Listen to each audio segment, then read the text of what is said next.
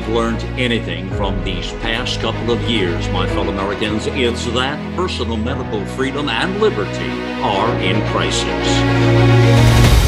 America Out Loud Pulse brings together the top experts in healthcare-related fields to keep you a beat ahead. Well, I'm seeing headlines now that say, is the U.S. headed for another surge? And I've been seeing that, of course, you see some of the reports coming out of Europe and that sort of thing. And this is the BA.2 that you hear about, the variant there, their subvariant, if you will. So that's an interesting place to start. There's also a lot of talk about restrictions. Are they lifting them too much? That kind of thing. There's a lot of that. Talk a little bit about long COVID today. Hey, another report I see about the mask wearing. They may be changing that up from the airports. Finally, that may be coming.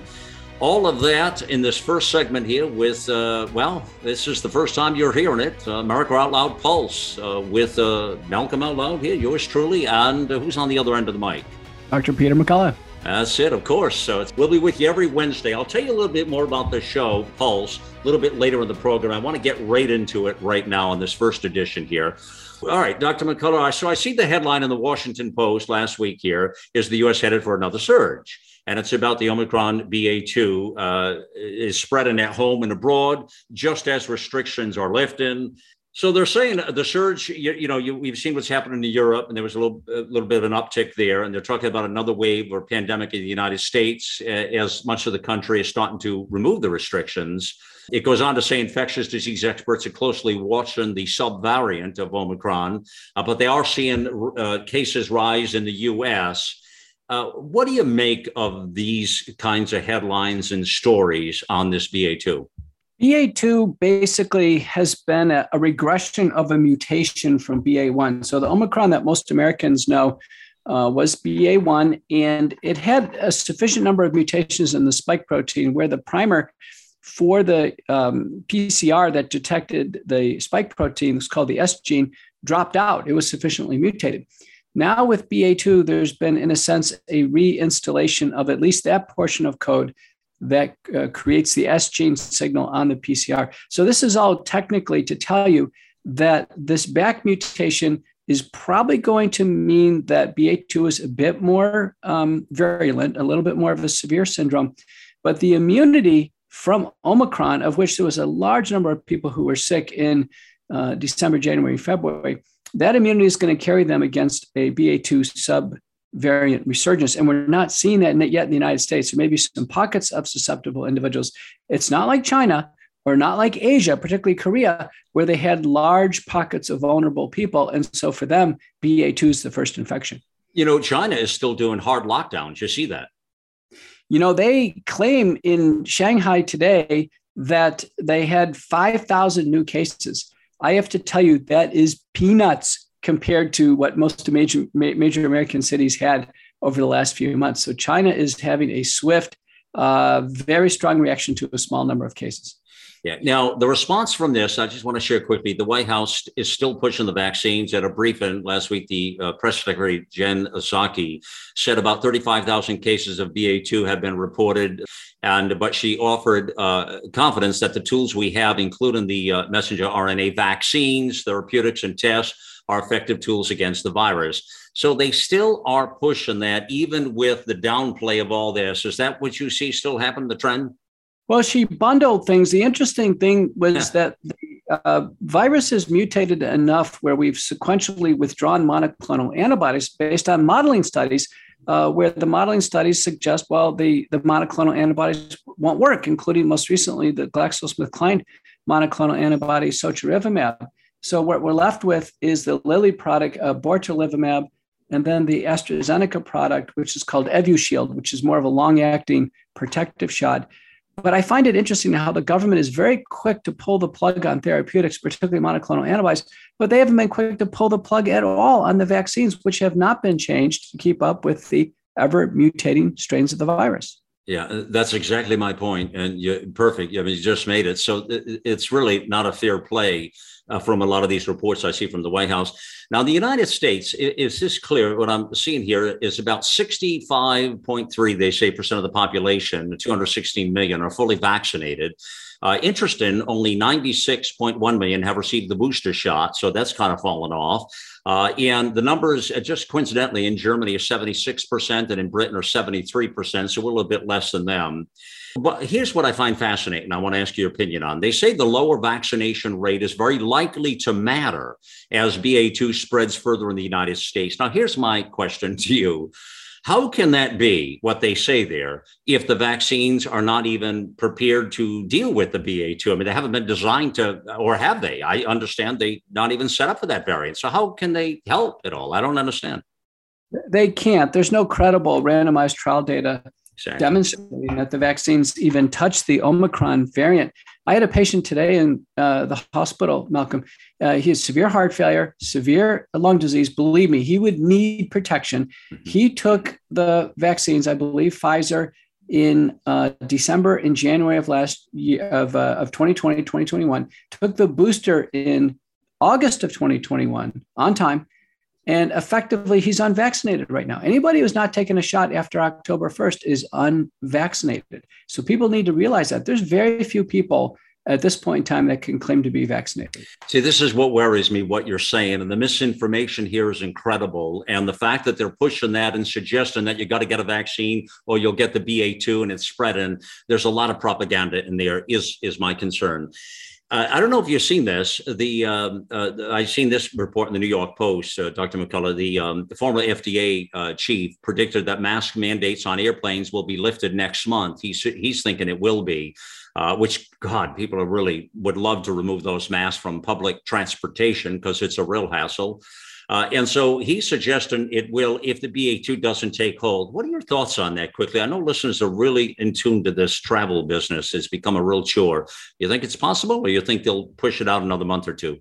You know, it's hard to know. I think people have really, brought up masks as this issue because it's so visible.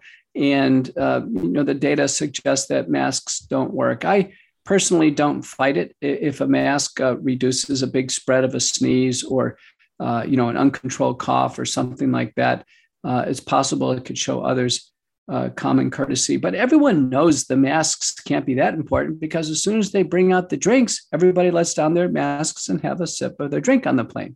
Right. So, the same thing in restaurants. So it's hard to know really what's being accomplished with these masks. And I'd encourage the listeners to really focus on the vaccines. I think the vaccines are a much bigger issue than masks. Well, your point is certainly purposeful there, but we surely would love to see that travel ban end with a mask. I know for me, I know you get on planes all the time, right? Yourself? I do. And I have to tell you, I wear my mask and people who know me, I flew last night and the Southwest Airlines flight attendants wanted their pictures with me. And I can tell you, as I was dutifully wearing my mask, my wife, who's a total rebel like you, that mask goes down. She can't keep it on. She's going to just fight every step of the way. And there's a lot of people like you. And you know what? I think probably it's the best thing to do. Just go ahead and make these mandates go away. Well, I'm going to sit with your wife, not you, the next trip. So you nailed that one perfectly, man. All right. Enough of the mask thing. Now, I want to talk about blood clots a moment and then long COVID. And there's a particular question to let listeners know. We will be doing your questions, the Q&A in the second and third segments of today's program. There's a different format for these Q&As now that we'll be doing, Dr. McCullough and I. But let me get you this question because it ties to this bigger story I want to talk about on blood clots. And this is from Cynthia, Dr. McCullough. She says, in the last few months, I've noticed several deaths or hospitalizations from blood clots for people she knows that are close to her. There are some extenuating circumstances, so I am not sure whether to be suspicious if they were from the vaccinations.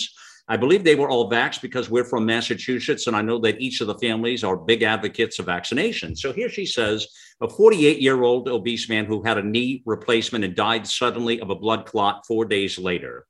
A 52-year-old man who was in a car crash and broke some ribs and was sent to rehab a few days later and died suddenly from a blood clot just a few days later.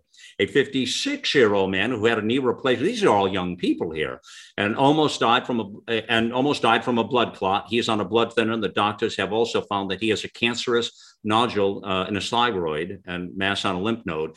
She says these antidotes raise red flags for me. Does it for Dr. McCullough? Well, these are common, what's called provoked venous thromboembolic deaths, meaning that there was a hip surgery or knee surgery or prolonged immobilization. So these things happen as a part of, in a sense, routine internal medicine. What we don't know is the overlay and the overlay of who's been vaccinated and who hasn't. The great concern here is the vaccines, particularly shot 1, shot 2, and then boosters, load the body with spike protein. And the spike protein then makes the body, when put in a compromised situation, far more likely to form a blood clot. Now, I can tell you the blood clots clinically, as described and published, tend to be bigger, tend to be more fatal, and actually tend to be persistent. So the concerning things, and I've seen this in my practice, where someone took Moderna shot 1 and shot 2 in April, promptly developed a blood clot in the leg, and here we are a year later, and it's not dissolved or resolved. So I think everybody should be asking the question, did the person take a vaccine and when? Now, if it's very distant from the vaccine, it makes it less likely. If it's within the first 30 days, I tell you, it's the vaccine until proven otherwise. Yeah, gotcha. Now, are you familiar with the study out of South Africa and the Stellenbosch University that talked about the micro blood clots? There's a post on America Out Loud about this that I'll tell folks about in a moment here. But they're talking about long COVID here. These micro blood clots are forming. I mean, they're thinking about half of the people have long COVID that initially had COVID. They're saying more than half of the 236 million people who've been diagnosed with COVID-19 have experienced post-COVID symptoms and potentially have long COVID. And they're talking about these micro blood clots are the instigator in this thing, and they're coming up months and months later. What do we know about this? We know from the early autopsy studies done in Italy that when the oxygen saturation goes down in COVID-19, it actually is due to micro blood clots in the lungs. They're too small to be seen on the CAT scan. The CAT scan actually just reports COVID pneumonia, and it's really not pneumonia at all. It's not a pneumonic process. There are micro blood clots if there was an autopsy done. The signal that we can tell this is through a test called the D-dimer test. Now, about half of patients sick enough to be admitted to the hospital with COVID-19 do manifest some long COVID syndrome features, and it's not surprising that some of them are related to the blood clots. There's a term that's used, and I interviewed Dr. Paul Merrick on the McCullough report. Dr. Merrick testified in the U.S. Senate in January, considered the most authoritative person in the critical care arena here, and he uses the term organizing pneumonia. Again, it's a tough term because it's not pneumonia, but it takes on a characteristic that once these blood clots are there in the lungs, they take a long time to digest and clear away. They do create local inflammation. The physical exam is very abnormal for a long time, CT scans, and the race is on to figure out how to get these to resolve. We use blood thinners, colchicine, steroids, but I am interested in the innovation I've seen out of Dr. Michael Robb in Phoenix and Dr. Al Johnson in Dallas using hyperbaric oxygen treatment. Wow. Well, that sounds fascinating. Is it effective? Anecdotally, Dr. Johnson was one of my patients when I looked after him. He was very sick. He, similar to your wife, Malcolm, he got monoclonal antibodies, was really sick, got hospitalized. He's older. He's in his 70s. His CT scan and chest x-ray looked terrible in follow-up. He sent it to me. And he did put himself through hyperbaric oxygen treatment. Now, it takes, he has to be assiduous, and one has to go for the frequency of the administrations and sit basically in a tank at a higher oxygen level. But in fact, it was miraculous how his radiographs cleared up. You mentioned my wife, and I'm still, it's remarkable how great she's doing, Dr. McCullough. I mean, it's amazing. And a lot of this, and I say that, I bring that up for folks to have hope because we see all the correspondence that comes in about long COVID. This is one of the biggest things, which is part of this micro blood clot conversation I'm having.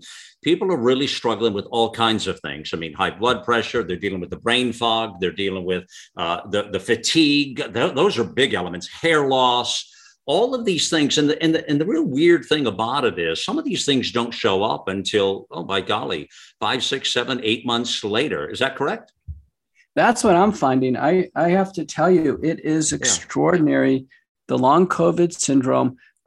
There is almost no research being done on this. The government is not fully recognized. It's very similar to the vaccine injury syndromes. They're almost one and the same because the spike protein is the same pathophysiology. We need a massive push from our National Institutes of Health. We need fully funded long COVID and vaccine injury centers. Everybody should be in a protocol. And we have to figure out how to deal with this, since in a sense, it's the aftermath of the pandemic. It is. And it's as I was talking on the weekend about it on Viewpoint, it's actually an epidemic in its own right. And they haven't really even scratched the surface yet of the damage within the healthcare industry and the people that are suffering from it. This is one of the reasons I just want to bring up right now. This is and we're going to get into a lot of Q&As next now with all the questions you've sent in here. But I'll tell you how you can send your question in too, friends, moving forward here. But this is one of the reasons that Dr. McCullough and I have been so excited, or really trying to get folks to understand the value of Healthy Cell. You just discovered recently, Dr. McCullough, that Immune Super Boost, and let me tell folks what's in Immune Super Boost. It was out of stock. They sold so much of it because of COVID, by the way. I don't even know if you were aware of that it sold right out. I mean, and they finally have got it back in stock right now. It's in there. And so what's in the Immune Super Boost is the vitamin C, the vitamin D3, zinc, the echinacea extract, the elderberry extract, all the things that people know that create a resilient immune system. Let's take a moment, and because I want to tell people about an incentive, a special on this. How important are these because I think quality of life is so important. These sort of things and nutrients we get into our body. This is what's helped Dee out, my wife, is really fighting all this, is walking every day, exercise, and taking all of these products. What do you say to that? I completely agree. I have my wife's parents living with us now, age 98 and 88. And, through all the age ranges post-COVID, the GI tract is not working normally. People know this, Malcolm. And so when the GI tract is not working normally, these big, bulky, chalky vitamins don't get absorbed. The microgel formulation of Healthy Cell is perfect. And it's a rapid pulse dose. And the way it's set up with the Immune Super Boost and then the other products through the day, one can really fortify the immune system. There is, in a sense, a COVID-related immunodeficiency. And people are now talking about the same thing, COVID-19 vaccine-induced immunodeficiency, and Healthy Cell is the right response. See, this is why we do this, everything you just said. And I take focus for God knows I need a brain, Doug, but I take focus, but that helps with the brain fog. That helped Dee a lot. Remember, listeners may not know, I had COVID pretty bad, not nearly like Dee, but it got me good because that was the Delta variant. Remember, Dr. That's when it was really the most potent, right then. We had some tough phone calls, Malcolm, and I remember how hard you were working and how difficult it was for you to breathe in Dee. And finally, when she went to the hospital, but now in the recovery phase, which can be 3, 6, 9, 12 months, Healthy Cell and the multiple lines and products they have are the perfect answer. That's exactly it. Yeah. All right. Let me tell folks now, here's the incentive that this is brand new. It's just back in stock right now as I talk to you. I mean, it's just the last day or two. I mean, it's brand new. So they've got what they call an ultimate immune boosting package. Another great product, AC11, which I take every day, by the way. It's great. I mean, it's a product that comes from the Amazon rainforest, absolutely impactful against COVID and these kinds of things. What they're doing for this special incentive, you'll get a free AC11. It's a $40 package promotion. Anytime you if you order the Immune Super Boost, you'll get the free AC11. You don't need to check any boxes or do anything else on the website. Just use the code OUTLOUD is the key. If they see the code OUTLOUD and you do it before April 7th, has to be the next, little bit of time here, before April 7th, you'll get a free AC11 automatically in the package. And again, all our first-time listeners, with your order, you get 20% off that order still. And you can go click the banner ad back at America Out Loud, or just use the code Out Loud. healthycell.com/Out Loud actually will get you there as well. I highly recommend it. It really does a great job. I mean, it's terrific, and we've been taking it right along here. Now, I'm going to tell you a little bit more about this great program we're doing right now, Pulse, America Out Loud Pulse. But let me just tell you briefly, it comes to you weekdays, 5 p.m. Eastern time. And there's an encore now at 10 p.m. So this is Eastern time, but you can hear it anywhere in the world. And whether you're West Coast or in Europe or Australia, we've got a lot of folks around the world that listen into America Out Loud.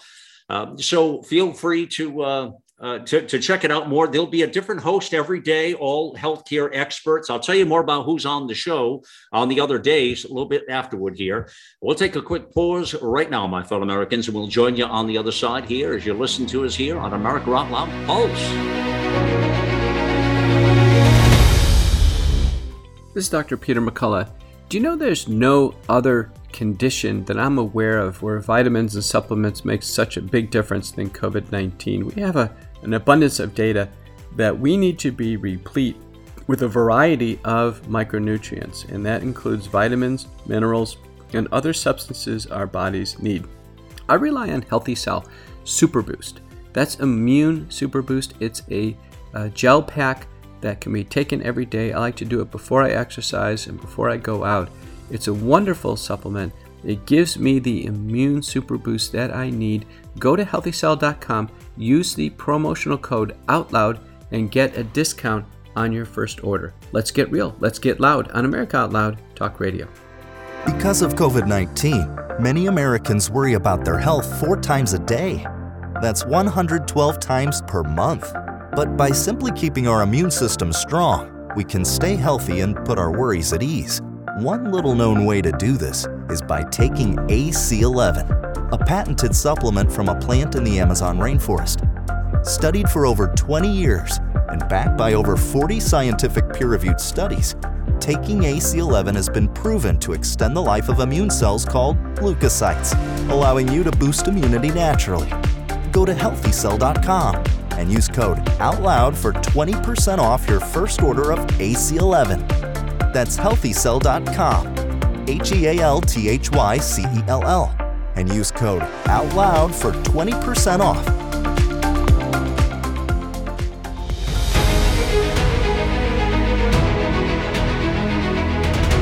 Now, this has been one of the most interesting segments we've done to date. The audience size on these Q&As is incredible. I mean, it doubles everything we've done on the platform.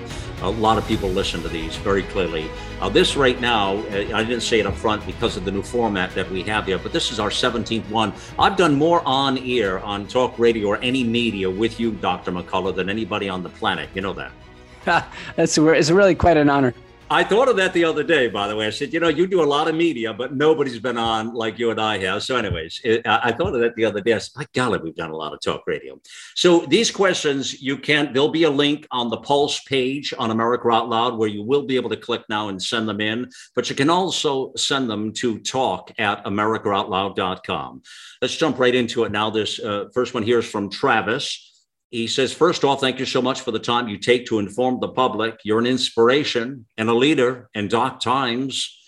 My question is about the second generation vaccines. First generation failed completely, and they still coerce people, we're just saying that, into taking, which at this point is an attack on human health, he says. What is your opinion on the companies working on the muscular immunity and new delivery platforms like a Vaxart oral tablet? Yeah.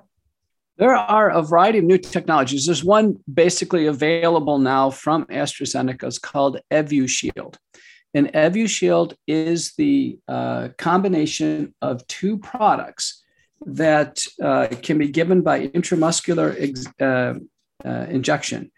And the 2 products are tixagevimab and silgagevimab, 300 milligrams and 100 milligrams. It's given intramuscularly and then given 6 months later. And it is approved for severe immunocompromised and those who cannot take the vaccines.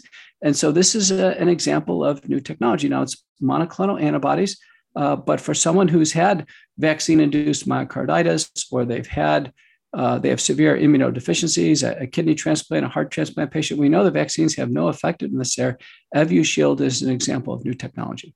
Well, I can't believe you just said EvuShield, because that's the next question from Carolyn. Wow. She says, can you please tell me what you know about EvuShield for COVID as a monoclonal antibody? My sister has lymphoma, non-Hodgkin's, and they are recommending the jab, but I was wondering if this would be a better option. They would be a better option. The only patients I've had some difficulty in deciding is when there's so much immunosuppression or other things going on that we could potentially endanger a grafted organ like a kidney or a heart. But something like this, provided the hematologist oncologist thinks it's okay, it'd be far better than a vaccine. This one's from PML, says, thank you for spreading the truth. Is there a request for Moderna to release the same information that has been requested from Pfizer? And if not, I'm curious why the focus is solely on Pfizer. In my area, the predominant vaccine was Moderna, though I did not partake. Your thoughts? To my knowledge, there's no actions with Moderna right now, and I don't know why. But Pfizer is in the lead only because they have the biggest program and they're farthest along with their follow-up. And they published their follow-up data in September of 2021. And, in the peer-reviewed published literature and in the disclosed documents, more people die with Pfizer than they die with placebo. So chances are, as Pfizer is prosecuted, Moderna will come in line as well. I know Pfizer is the most frequently utilized vaccine in the United States. This next one is from Lapod, says, any news on the Baylor University Corbevax vaccine? Corbevax, is it? How does it compare with the others? The Corbevax is an antigen vaccine that's not presenting the whole spike protein, but just the tip, the receptor binding domain. And I have little hope for it because the virus has shown it can mutate a lot at the receptor binding domain level, like it did with Omicron. And there are no data that I'm aware of with Corbevax anywhere close to the mutated strains of Delta or Omicron. So I think, unfortunately, it's going to be obsolete before it gets out of the box. Now, is that EUA as well, or do you know, this Corbevax? It will be pursuing the EUA pathway just like Novavax will. Right. Okay. Debbie says, my 21-year-old son, healthy pre-med student, got the Pfizer vaccine in March 21 and a second dose in April 21. In December 21, his blood pressure was elevated and the doctor thought he heard a murmur. Went to the cardiologist, had the EKG heart monitor for a week, stress test, echocardiogram, the usual, on the echo, he had a quadricuspid, is it, aortic valve. He was then sent for a CT scan in January. In addition to the valve, it showed an enlarged thymus gland. Symmetrical fatty tissue. Blood tests show no testicular cancer or thyroid issue, no MG. He goes for another scan in April to compare size. Do you think this enlargement was caused due to the vaccine? I know it makes white blood cells. Have you heard of this in anyone else? And she adds a point at the end. He felt pressure, sadly, by the university to get vaccinated in order to continue in-person learning. The reason I bring that question up is because how many times have you said on the show, don't compromise, and here's somebody who's now struggling because he compromised? It is true that one can't compromise their health for a school or a university or an employer. They don't have the fiduciary relationship. And in the end, and so if you're harmed, they're not going to have the same concern that you would have for your body. So you have to look at that. If they ask you to jump out of a speeding car, the question is, would you do it for your job? And a lot of people say, listen, you get to a certain point, something is over the line. Here, I think this is an example of what I call discovery bias. So the quadricuspid aortic valve, that's been there since birth. And no one detected it, but once the vaccine was taken and there was a rise in blood pressure and palpitations, it drove the imaging to discover the quadricuspid valve. Now, the quadricuspid valve probably leaks, and when it leaks, it's going to put strain on the heart and make the heart enlarged. So one could have a scenario here where it's true and related. He did take a vaccine. He has a quadricuspid valve and cardiac enlargement, but the two things are unrelated, meaning the vaccine didn't cause this since it's a congenital abnormality, but the vaccine actually helped the detection of it. So in that case, it might be a good thing. In a sense, we're seeing this with cancer. Scott Atlas has presented on this at some national conferences where, in a sense, the vaccine side effects cause people to seek treatment, and then they seek treatment and other things are found that invariably was there before the vaccine. Okay. Beth says, could you please explain what reverse transcription is and the new findings of this occurrence in liver cells with the Pfizer vaccine? So what the listener is referring to is the Alden paper from Malmo, Sweden. And there, Pfizer in a hepatoma cell line was found to undergo reverse transcription. What this means is if messenger RNA is in the cytosol of the cell outside the nucleus, if it stays there and if there is an enzyme that is amenable, in this case, Alden discovered the human enzyme line-1, which is a reverse transcriptase, then actually nucleic acids can be laid down against the Pfizer messenger RNA. Those nucleic acids can then travel together into the nucleus, and they can install the genetic code for the spike protein in the human nucleus. And what Alden showed is the middle portion of the roughly 4,000 base pairs, the middle portion, 444, it's a reporter region, it's called the amplicon. That was actually found within human chromatin within about 6 hours. It was far more rapid than we had ever thought. And they used PCR to amplify it. I've talked to a lot of experts and said, what does this mean? It's right in the middle of the code. Does that mean the entire code was actually reverse transcribed? And the answer is probably yes. Now, many other labs will have to confirm this.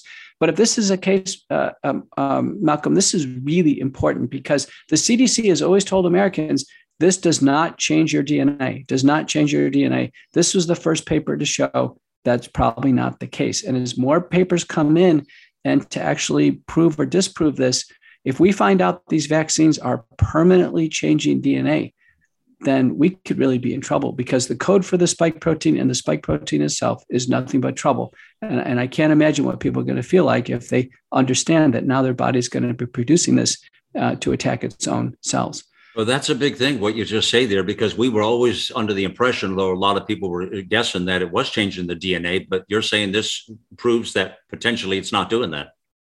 It proves a portion of it does reverse transcribe. It's found in the nucleus. Again, it has to be validated with many other papers before we create a mass hysteria.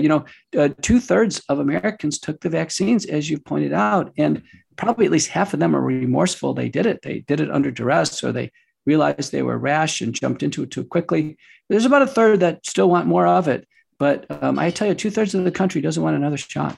Yeah, well, that's why the boosters are falling off and the rest of it. And the numbers are dropping because people are over it, just as they're over the mask on the plane thing. All right, this next one, Train says, I have never had the shot, but have encountered COVID infection at least twice. No test, though, simply assumed to be COVID by the strangeness of it. My question is about long COVID. This fall, my heart started acting weird. The doctors said it's PVC, nothing to do about it. It was bad, daily attacks of jumping and rolling heart for about 3 months. That seemed to get better. Come January 22, round of 2 COVID, fever, stabbing headache, followed by debilitating fatigue for a couple of weeks. Then my heart started acting up again. What is going on and how can I fix it? There's probably a predilection here to premature atrial contractions or ventricular contractions or a range of arrhythmias. The most common one is atrial fibrillation. So the predilection is there. Now we have COVID, and we do know that COVID can influence the heart muscle, the respiratory illness, particularly serious cases, and in fact, the arrhythmia fire up. Now it needs conventional management as it would anyway, even in the absence of COVID. But the point is seek early treatment, try to keep the duration of illness short so we don't have more and more of these cardiac cases. I tell you, I'm a cardiologist, Malcolm. I am overwhelmed with cases right now. There are so many cases like this coming forward. Well, in fact, there was somebody who, Tanya, wrote a question in about that and said, I'm trying to find assistance for my father who may be reacting to the COVID vaccine. His heart has suddenly become enlarged. It's a very common problem we're hearing. Does Dr. McCullough still accept patients to his practice? People are asking. What do you say to that? I do. I'm in a practice in Dallas. The name of the practice is Heart Place. It's a distributed, largest cardiology practice in DFW. But again, I'm overwhelmed. I have 3 clinical days. The other 2 days, I am involved in national initiatives. And as many know, I'm a frequent commentator in the news and leading a whole series of national seminars across the country. So things are tight. If you want to go to the Association of American Physicians and Surgeons, there's a list of about 500 doctors that are the ones who treat COVID early and the ones to handle the vaccine injuries. Yeah, excellent. Sarah says, is there a concern about receiving blood from a donor who received the vaccine? Also, is there any concern about having a bone graft from a donor who had the vaccine as may be required for a dental implant? Yeah, I've never heard the dental implant question, but we have the blood donation in the American Red Cross Association of American Clinical Blood Banking. They were notified early in 2021. We were concerned about this. We now know that the seropositivity or seroprevalence studies that there are so many people who've had COVID, the antibodies in the pooled plasma probably neutralize it. The red blood cells are washed. I think at this point in time, I tell people, listen, if you need a transfusion, take it. Don't try to bake in these worries. The bone graft is a different question, and that one's probably worth some discussion. I think we need the status, both the COVID-19 positivity status and the vaccine status in donors. We should start keeping track. Listen, if this has all occurred, a year ago, I don't think it's a big deal. But if it's fresh in the last month or so, whether it's COVID or the vaccine, I think we should take precautions. All right. Before I get to some of the other questions, and also give listeners a sense of the other hosts that are on America Out Loud Pulse.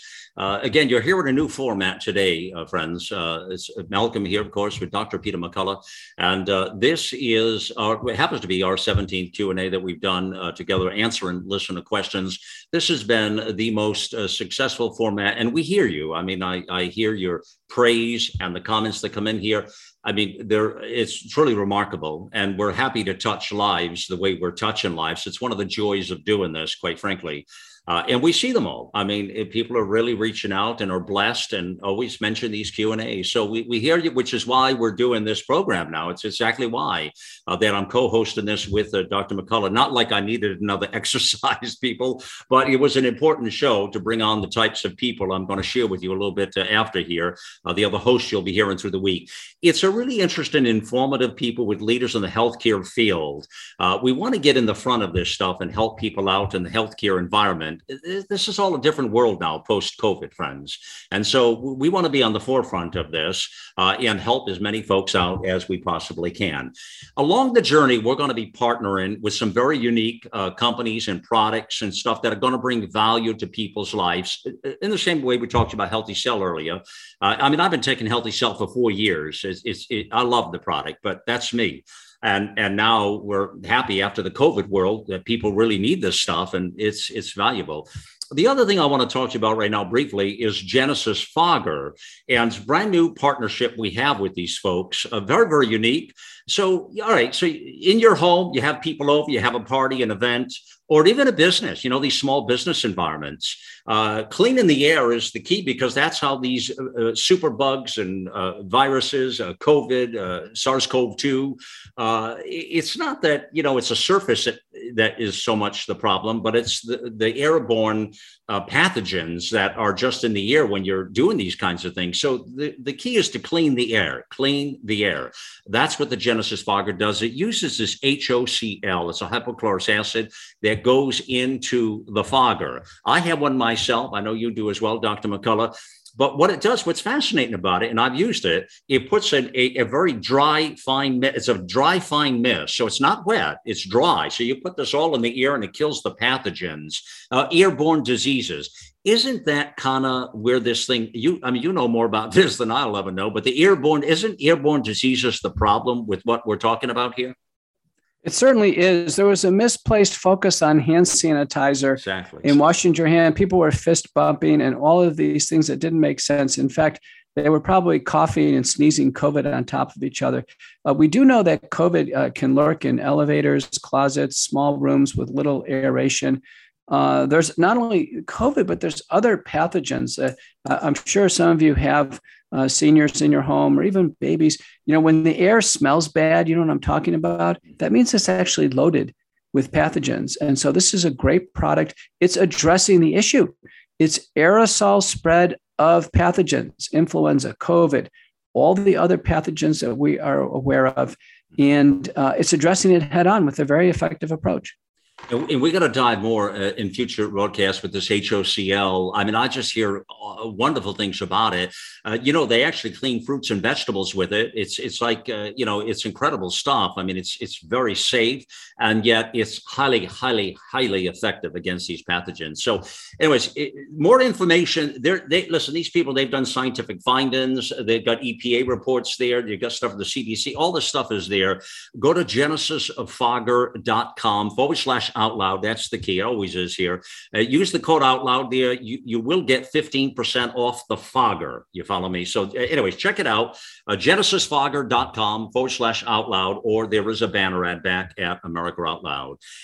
So we're going to get into a lot more questions here. We'll take a quick pause again, friends, and we'll join you just on the other side here. You're listening to America Out Loud Pulse. In today's world, there's no escaping the headlines filled with warnings about emerging viruses and dangerous superbugs. Genesis is the only technology that safely and effectively obliterates harmful pathogens both on the air and on surfaces. Genesis plus HOCl neutralize these threats to your environment in just seconds. Find out more about this amazing technology at genesisfogger.com/out loud for a 15% discount. With Genesis, you'll be prepared for what's next.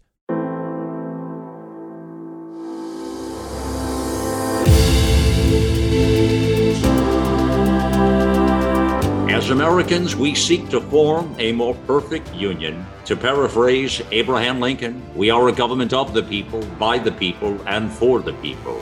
And God willing, we shall not perish from the earth. AmericaOutloud.com. Liberty and justice for all.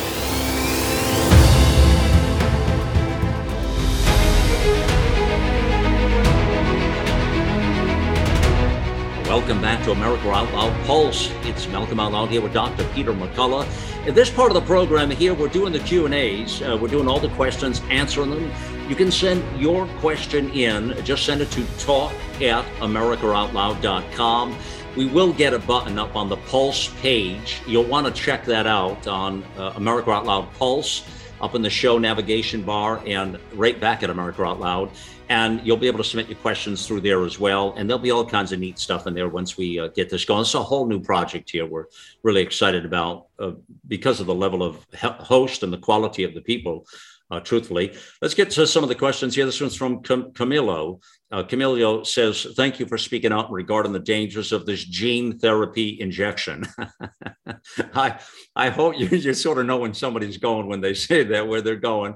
I hope you reach a lot of people and stop them from taking this injection on any future ones, as well as just these dangerous childhood injections to the children, I guess.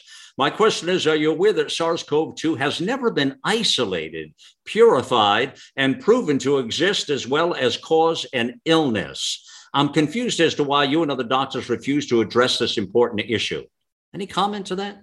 That I think has been an unhelpful narrative developed by some to say that this virus should be like a bacteria and you grow it in a petri plate. There are standard viral isolation and development processes. That's actually how the lab in Wuhan was working with this virus. The Chinese have made a vaccine out of the whole virus that's killed, and it's called Sinovac, Coronavac. And a good paper to review is by Caldas and colleagues, where they showed the virus infecting cells, and you can actually see the electron microscopy of the particles themselves. So I would encourage the listener to, and many experts are right with me on this, to just basically accept that SARS-CoV-2 is a real virus. The in silico genetic modeling, the electron microscopy, the isolation, the vaccine development by Coronavac, Sinovac, all that is testimony to the fact that the virus is real. And it's not subject to the same type of isolation techniques that we would use for E. coli. Okay, all right.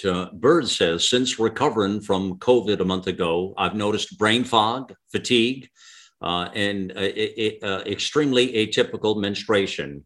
The latter has never happened to me after an illness. I wonder if you have any therapeutic recommendations Also, one thing that I do not hear many doctors discuss is that since we may not be dealing with a natural virus, is there a possibility that these therapies are somehow deterred? Or is a virus a virus? And do your body systems respond to a man-made one the same as a wild one? What effect could this potentially have on our healing? So they're asking about therapeutics, and this virus is a virus is a virus. What do you think? This virus is very different. A paper by Chertow and colleagues from the National Institutes of Health published the first autopsy series, showing that the virus is in the human body and replicating at a low level for up to 230 days after the initial infection. It's in the body a long time. Now, that person that was 230 days, he was a transplant patient and immunocompromised. But no wonder people have long COVID. No wonder people have these symptoms that last for months, because the virus is still there. No wonder people intermittently test positive for months. The virus may be replicating at such a low level, it's not communicable, but it's still causing symptoms. So that's the reason why we need long COVID research. Do we need to give a prolonged course of ivermectin or Paxlovid or an antiviral? No one knows until we do the randomized trials. Yeah, there's going to be a lot more to discover on this. I just know it in the months and years ahead, for sure. Cheryl says breast cancer, chemo, and surgery in March 2020. I had a good amount of energy. I am unvaccinated.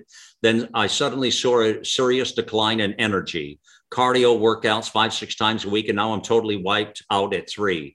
My husband recently told me he had taken the second booster in November of 2021. I guess he hadn't divulged that before. My energy began to decline in December.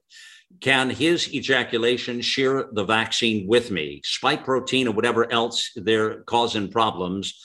I was doing well before his booster. It's 3 months later. My energy has not returned. Your thoughts? The virus itself has been also isolated in almost every body fluid. The Chinese did that.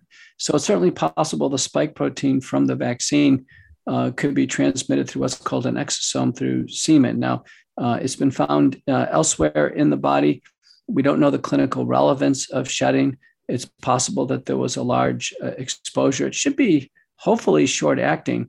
But one of the things that both can do is both can contact InCell DX. Dr. Bruce Patterson, who's been on the McCullough report, he's got a unique test to see if the spike protein is in the body. This could be of interest.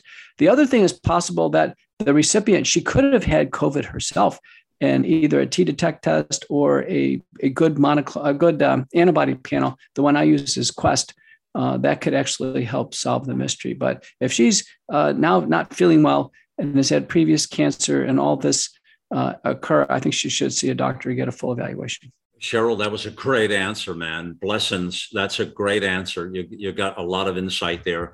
This one's from Ruth. I recently had COVID within the last month, and I am unvaccinated. What protocols need to be continued, having recently recovered from COVID? I say recovered from COVID, no other symptoms. I think one is free to move about the country and live happily and healthy afterwards.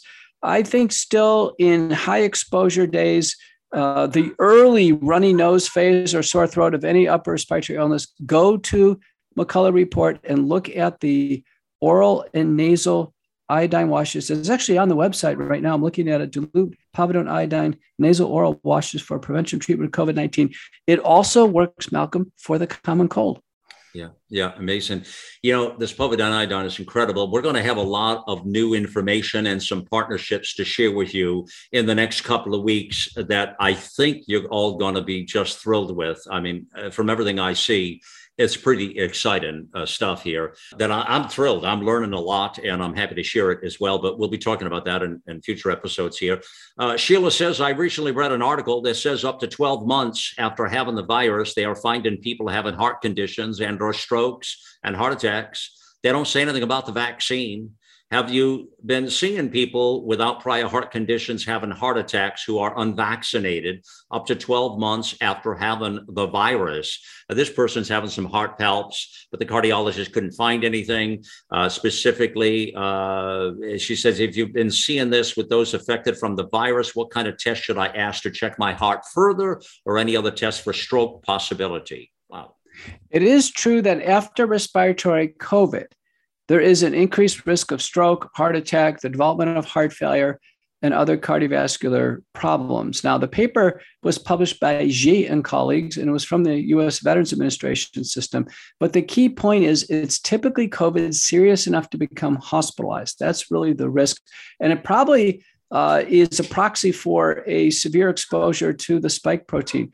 But as the listener points out, a real shortcoming of these studies is that they don't account for who's taken the vaccine. Now, 2/3 of people who had COVID have already taken the vaccine afterwards. So it's going to be hard. These studies are going to have to report on pure populations, those who just had COVID and were never touched by the vaccine. Otherwise, we won't be able to figure it out.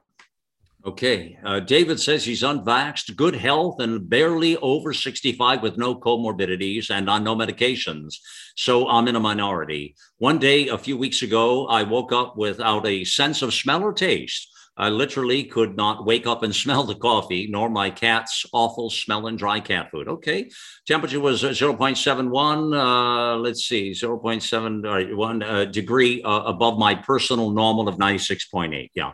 I'm lower than most. The next day it was gone. No other symptoms. Is it possible I had Omicron? It was so mild, I never bothered to do a rapid antigen test. My energy level was okay. What do you think?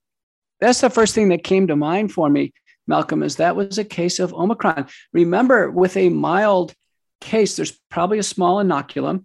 This person may or may not have had previous immunity. And Omicron can be as subtle as just a viral malaise, just this most subtle sore throat or loss of taste or smell for a very short period of time. Especially this person, he sounds like he's really in tune to his body and he's in good health.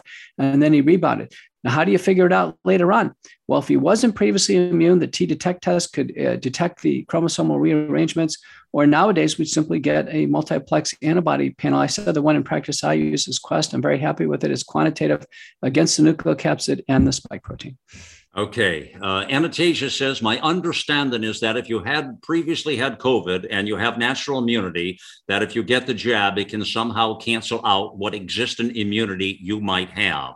What if you've had 2 Pfizer shots and a booster and then 2 months later you get COVID? Will you have natural immunity, or would the jab have canceled that immunity as well?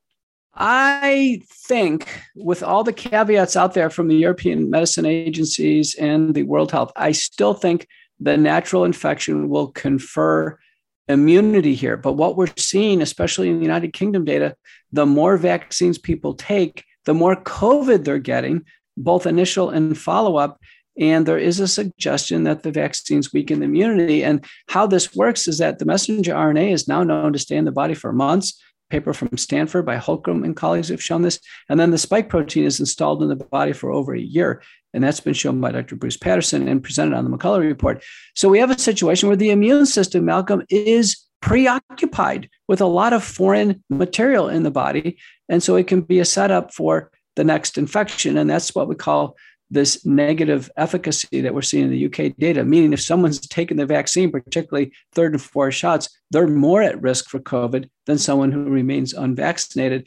There's another term emerging, which I really am concerned about. It's called vaccine-induced immune deficiency syndrome, almost like HIV, except for it's vaccine-induced. We're going to have to see how this plays out. But again, we have no long-term follow-up. We have no idea when people are going to take 3 or 4 shots, what's going to happen.